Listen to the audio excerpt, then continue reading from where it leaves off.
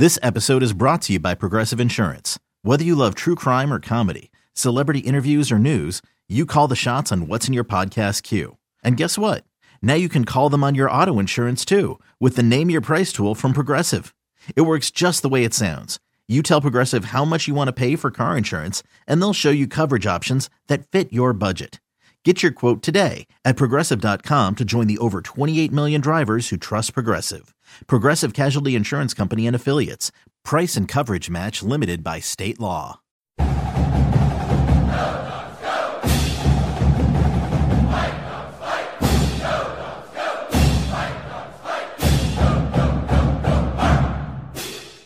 Yeah, I mean, of course, I wish I could see you guys all in person right now. It's been obviously an extraordinary year, but the University of Washington football team is extremely excited to get back to normal here and get prepared for our 2020 season. Our players have worked extremely hard since our bowl game in December to prepare for this season, and they're extremely excited, along with our staff, to get this thing rolling. Okay, we will start with questions now, and Christian Capel will lead us off. Hey, Jimmy, I'm wondering if there's a point, kind of what your philosophy is on the point before the season where the starting quarterback needs to know that he's the starting quarterback, and you need to let the team know that and everything, whether you make an announcement or not publicly. Yeah, it's a great question.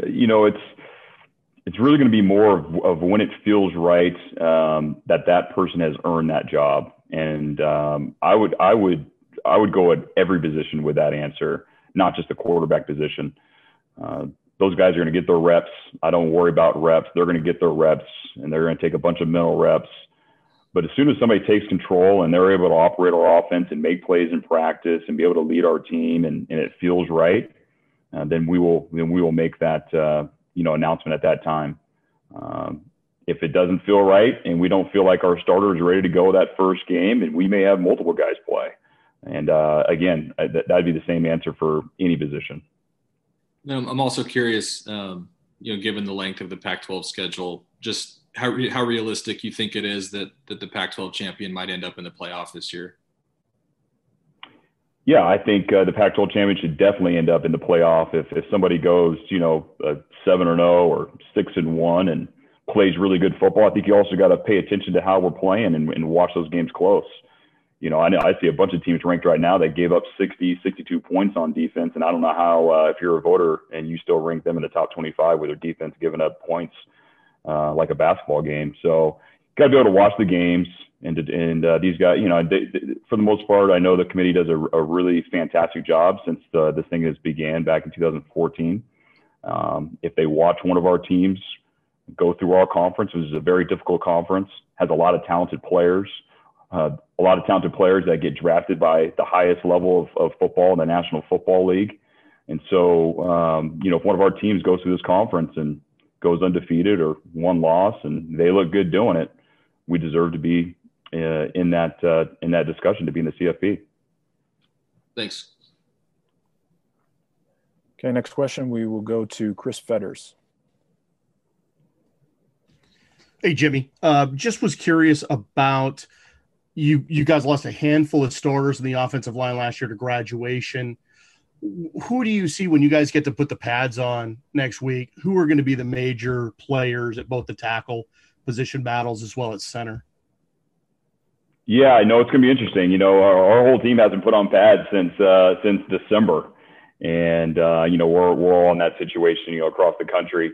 But Chris, I mean, we got to find out next week, once we get those pads popping, who's going to rise up and who's done their homework on the offseason and knows all their stuff inside and out. I mean, two guys that are gonna play a major part of our offensive line is Jackson Kirkland and Luke Wattenberg. I mean, those are two guys that play a lot of football around here. They played at a high level. But then after that, we got a bunch of young guys that are really, really talented. And I'm excited to watch those guys compete and see who's going to be on opening day.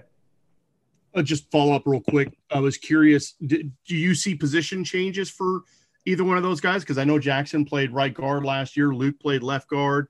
There's thought about maybe left tackle for Jackson, maybe center for Luke. And maybe give us some more information on those things? Yeah, those guys are going to have to be fluid. They're going to have to bounce back and forth. And I don't think you can ever just say, hey, this guy's going to play this one position. Especially, this is even without the COVID year, guys got to be able to be flexible and move inside to outside.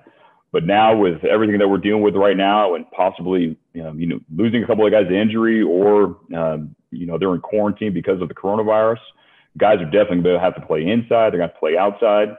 And those two guys that I mentioned, Jackson Kirk and Luke Wattenberg, I believe could play at a high level at any position across the line. Great. Thanks, Jimmy. Okay, next question. We will go to Kim Grinolds. Mute button. Kim, I think you did that like 2 weeks ago. I see the mute button still muted. Come on. We're 6 months in the pandemic, man. You got to figure out the mute button. Okay, go ahead. I think it was Fetters last week, by the way. It was my fault. My fault, Kim. Hey, just, personnel, roster stuff, any additions, subtractions, any opt-ins, any opt-outs, and also watching the Mississippi State Arkansas game last week, that Arkansas defense sure looked like your defense in the Apple Cup. Since the LSU Mississippi State game, have you received any phone calls from any coaches on the Mississippi State schedule?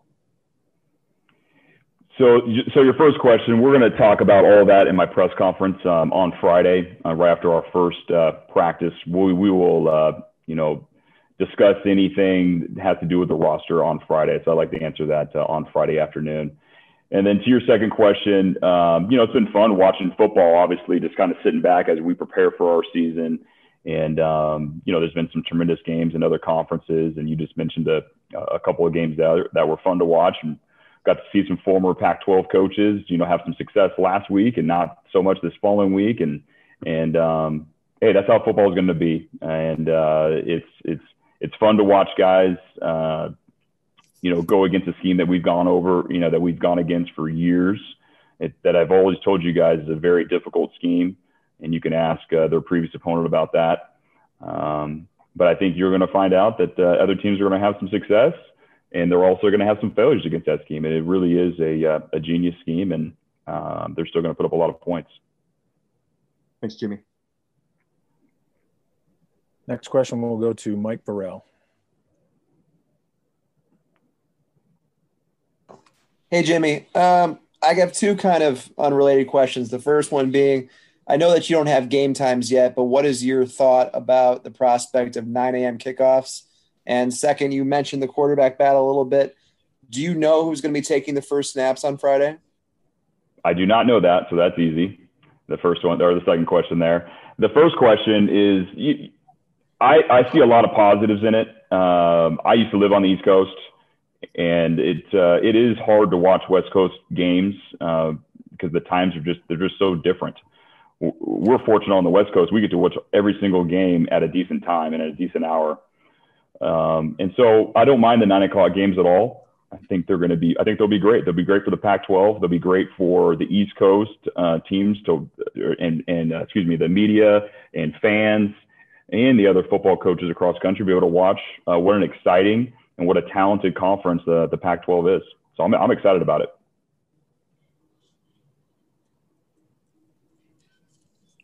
Okay, next question will go to Larry Stone. Hi, Jimmy.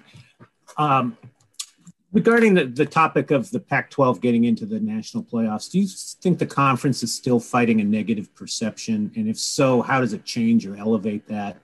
And also, you have said in the past that you think a lot of that is sort of an East Coast bias at play. Do you still believe that?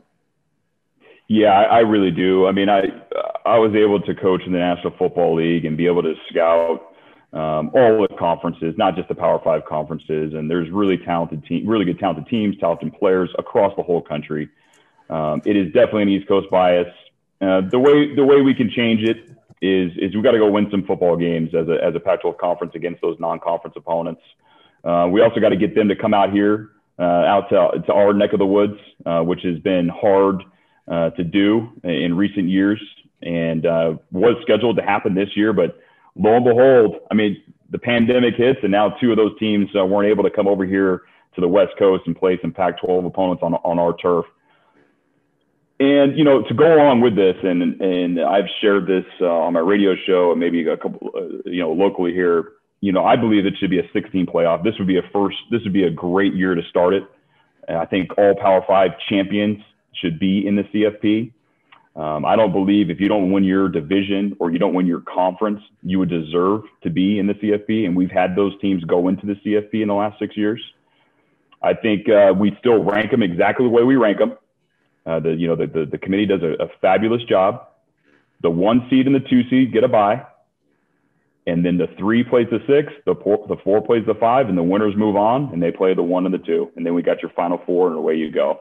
It's very, very simple. That 6th spot, I think, should be reserved for an independent, a possibly undefeated, highly ranked group of 5, or maybe it is a highly ranked second place team in a conference that has performed very well during that year. I think that way you will guarantee there's just you take all the subjectivity out of it, all the politics, the East Coast, all that. Let the champions move on, and let the teams play. Let the teams play, and we'll see who the best team is at the end of the year.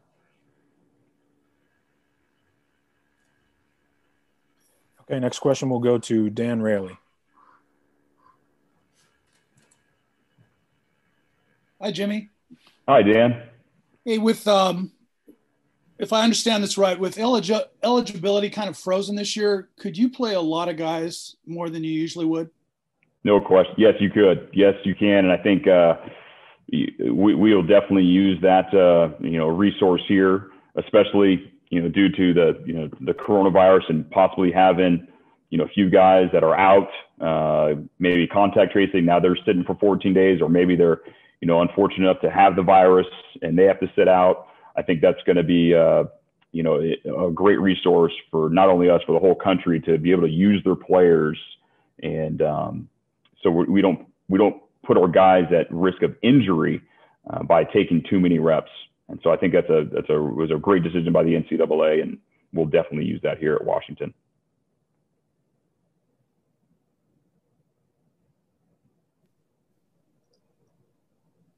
Okay, next question will go to Joseph Claypool.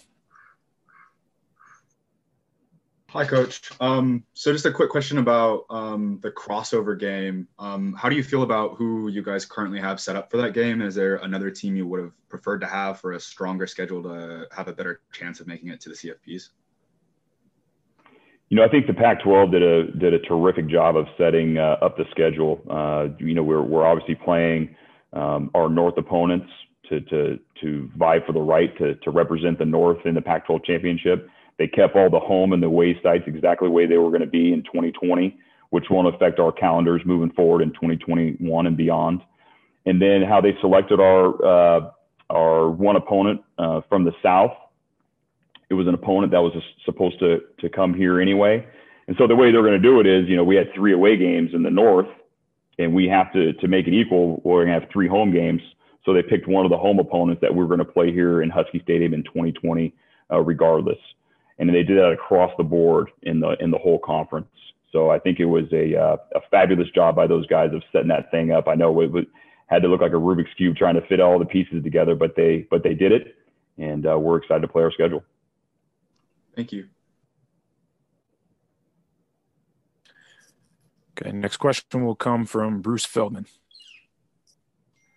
Hey, Jimmy, I was curious with your 16 playoff idea, how much have you shared with your peers? And has there been much lobbying on your part to try to get that idea more traction? Bruce, this is awesome. Good to hear from you, by the way. I have my model all drawn up for since the CFP has started, and how it would have ended up with the rankings of how the College Football Committee ranked them, who won the championship, and who actually would have been matched up. And I think, and I could send it to you after this, and I think you guys would all, and the college football fans would drool over this schedule. You give bonus points to the teams that are ranked 1 and 2. Those teams are probably undefeated anyway, and they'll get that bye. And then all the conference champions are represented, and you're actually going to see who ended up, if a group of 5 made it, or maybe a second place Big Ten, Pac-12 opponent made it in that but I have shared it internally, definitely with our athletic director, Jen Cohen. I think we could all get behind it. I think anything after 6 is too many. I think we know who the top teams are in the country. And if you got the Power 5 represented +1, there's going to be very minimal argument beyond that. And if you don't win your championship, if you don't win your own championship or your own division, then you don't deserve to vie for a national championship. That's just my opinion. But I would love to share. I have it all planned out, and I'll send it to you. I'd love to send it to you. How long did it take you to kind of map this all out? I had the help of my son, my oldest son. He listened to my idea, and he's like, "Dad, that sounds pretty good." And he went back through, and we did all the matchups, and it was great. One of the years we ended up, the seed that we would have been, I think it was in 2018, we would have played Notre Dame. Who, I mean, I know our fans would have loved to see that matchup, and then the winner would have moved on to play the 1 or the 2 seed. But it took me about less than an hour, and takes a lot of subjectivity out of it. And let's get the conference champions in. Let's give the group of 5, the independents, like the Notre Dames, the BYUs, a chance also. And I think it'd be great for college football. Thanks, Jimmy. Thank you. Okay, next question will come from Ruth Robbins. Hi, Jimmy. Hi, Ruth. Hey, as you know, I mean, UW was picked to finish 3rd in the Pac-12 North and 6th in the conference in the preseason media poll. I didn't know that, but go ahead. Well, you do now.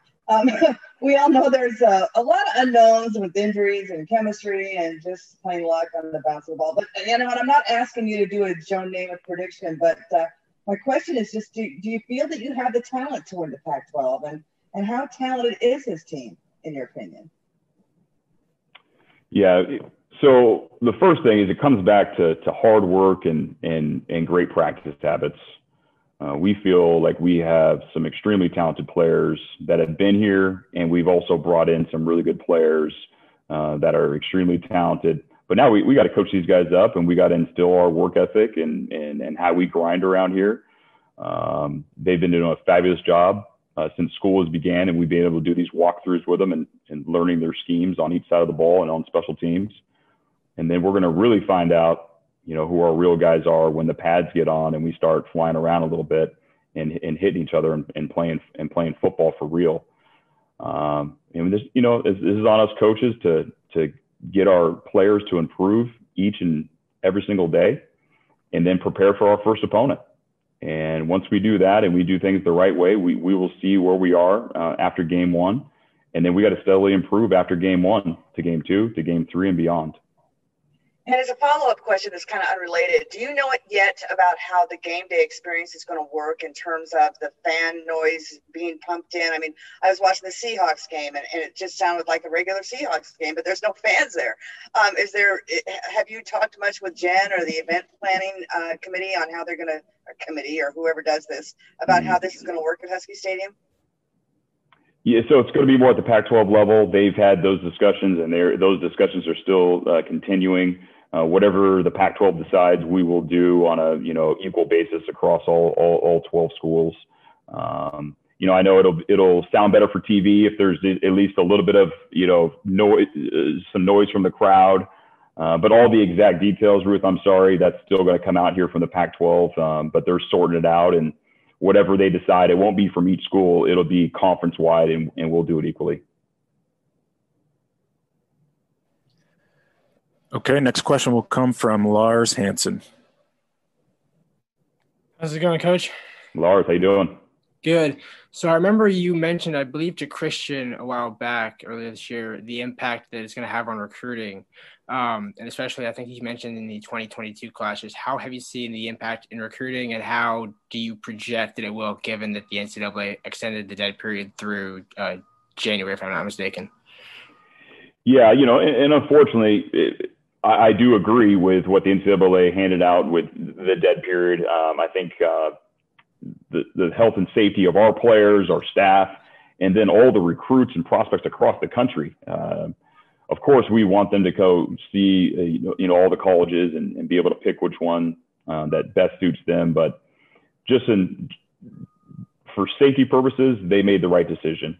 And yes, you're right. So the 2021 class, which I've discussed before, we've been recruiting these guys for 3.5 years, 3 years, some 4 years already, and they've been to our place and they've been to other places, and some guys already know they want to come to the University of Washington. That class is not going to be affected too much. But 2022 and beyond, I definitely feel for those guys because they have not been able to go on to the college campuses that maybe they thought, hey, this is where I want to go. Hopefully things clear up in 2021, but also from an evaluation standpoint with a lot of schools, especially in our footprint, Washington, California, Oregon, we haven't been able to just watch high school football and watch these guys develop. There's definitely coaching staffs across the country are going to have to do their extra homework to find the guys that have grown 3-4 inches and got faster and got bigger, and all of a sudden turned into a big time prospect. And so that'll be a challenge for coaches. But I definitely feel for those high school players that weren't able to show all the growth that they've had and what they've been doing in the weight room. And then one last follow-up. Has there been any discussions, or do you know what the latest is on whether the December signing day will stay, February, anything around that note? I've heard everything's going to remain exactly the same, which I completely agree with. Like I just mentioned, the 2021 class, these guys have already been on a lot of unofficial visits for the last 3 years. A lot of these players know where they go, whether it's here or whether it's somewhere else. Their decisions have been made. Let those guys sign in December. If they're not sure, it's set up perfectly. We have another signing day in February, and so the guys that are not sure and maybe still want to poke around and look at some other universities, let those guys sign in February. But everything that I've heard, it's the signing periods will remain exactly as they are. Thanks, Coach. Thank you. Okay, next question will come from Michael.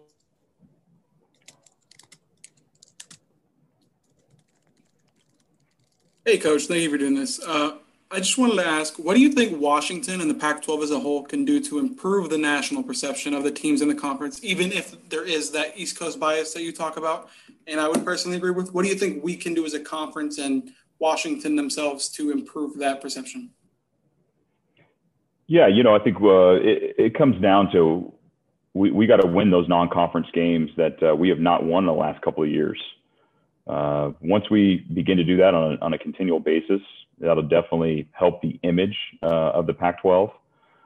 But we had some really good teams out here, and with some really good football players and some really good coaches that have coached a lot of football, and it's just the way it is that we are one conference out here at West. There's a vast land out here that we're all representing, and it's unfortunate, but the way the national media likes to characterize it is there's this one conference way out there, and they're not at par with the other conferences, which is completely untrue. And the other thing, like I mentioned already, is we got to drag some of these schools to come out here and come out to our turf and play out here, which if you go back and look at the schedules, it has not happened very much. It's a neutral site game. It's usually closer to their footprints and with all their fans, and that advantage goes to them. And so we got to get those non-conference games out here and let them play in our environments. We'll return the favor. We'll go back out there. But this is a strong conference that I think you're going to see continue to play good football and continue to have NFL draft picks that will be continually selected out of this conference. Thank you, Coach. Thank you. Okay, we're going to have time for a few more. We'll start with Kelsey Ekberg. Hi, Coach. Thanks so much for your time, and so glad to see that you're doing well.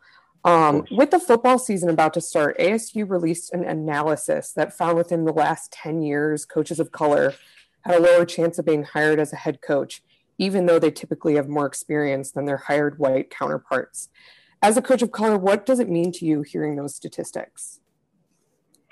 You said that they won't get rehired. Is that what the statistics said? No, they will end up not getting hired at all, even though they have more experience. Yeah, so I've discussed this with a lot of coaches, over the past few years. The first thing we have to do is we have to get more coordinators, defensive coordinators and offensive coordinators of color across the country. And as soon as we get to that model, I think you'll start to see more candidates that can go and interview for head jobs and be successful.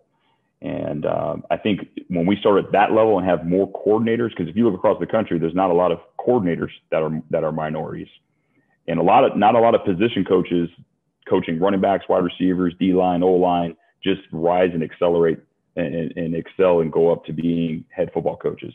And so if we can get more coordinators across the country, I think that's going to help with our obviously low levels of head coaches of color. Thanks. I appreciate you. Thank you. Okay, next question from Dave Mahler. Hey, Jimmy, how are you, man? Great. I don't know Dave. I know Softy, but what's up, man? How you doing, Softy? Good. Those non-conference games, and it seems like every year there's one in Atlanta in the SEC at the Falcon Stadium. You got a couple new stadiums in Vegas and LA, obviously have opened up. Would you be in favor of playing some big-time non-conference neutral site games in places like Vegas and Los Angeles? Yeah, that's awesome. Of course, what we would love to do is a home and home, which we have a couple set up, but obviously this year got disrupted. The home and home, I think, is great because it's back-to-back years and it's fair. One time they come here and one time we go there. I think those are fantastic. But yes, for sure, these neutral site games, I think that site in Las Vegas it looks beautiful on TV. I can't wait to actually visit in person. It would be phenomenal to get those guys to come out in our neck of the woods with our fan base. I think that would be awesome. So Safi, let's get that set up. And then do you know anything about trying to reschedule the Michigan game that was called off this year? I do not. All I know is we're going there next year. That's all I know at this point. Cool. Yep. Okay, we'll go back to Mike Varell. Jimmy, I think you said on your radio show last week that inside linebacker was one of your deepest positions, which might surprise some people because it's also a pretty young position still for you guys. I'm wondering, who do you think is really going to lead the way at that spot? Yeah, so it's a deep position in terms of we have a lot of bodies. That was the question was, what are your deepest position? It wasn't what's your deepest position with veterans that have played a lot of football. We are almost 6 deep at that position. And we were young last year at that position, and we almost have everybody back at that position.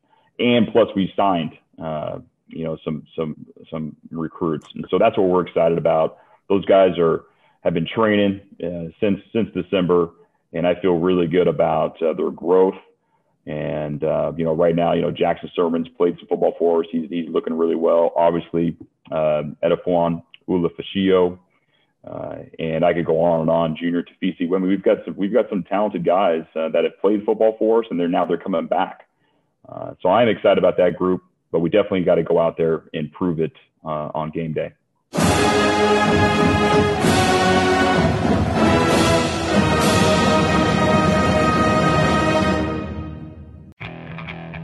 Okay, picture this. It's Friday afternoon when a thought hits you. I can waste another weekend doing the same old whatever, or I can conquer it. I can hop into my all-new Hyundai Santa Fe and hit the road. Any road. The steeper, the better. Because my all-new Santa Fe is available with H-Track all-wheel drive, so I can hit the trail without a worry in the world. Heck, with 3 rows and best-in-class rear cargo space, I can pack the whole family in with all our gear. We've got available dual wireless charging for our phones, so we'll never lose touch with civilization, and we won't lose touch with the primordial power of Mother Earth. So which is it? Waste the weekend or do something a little more epic? And conquer it in the all-new Hyundai Santa Fe.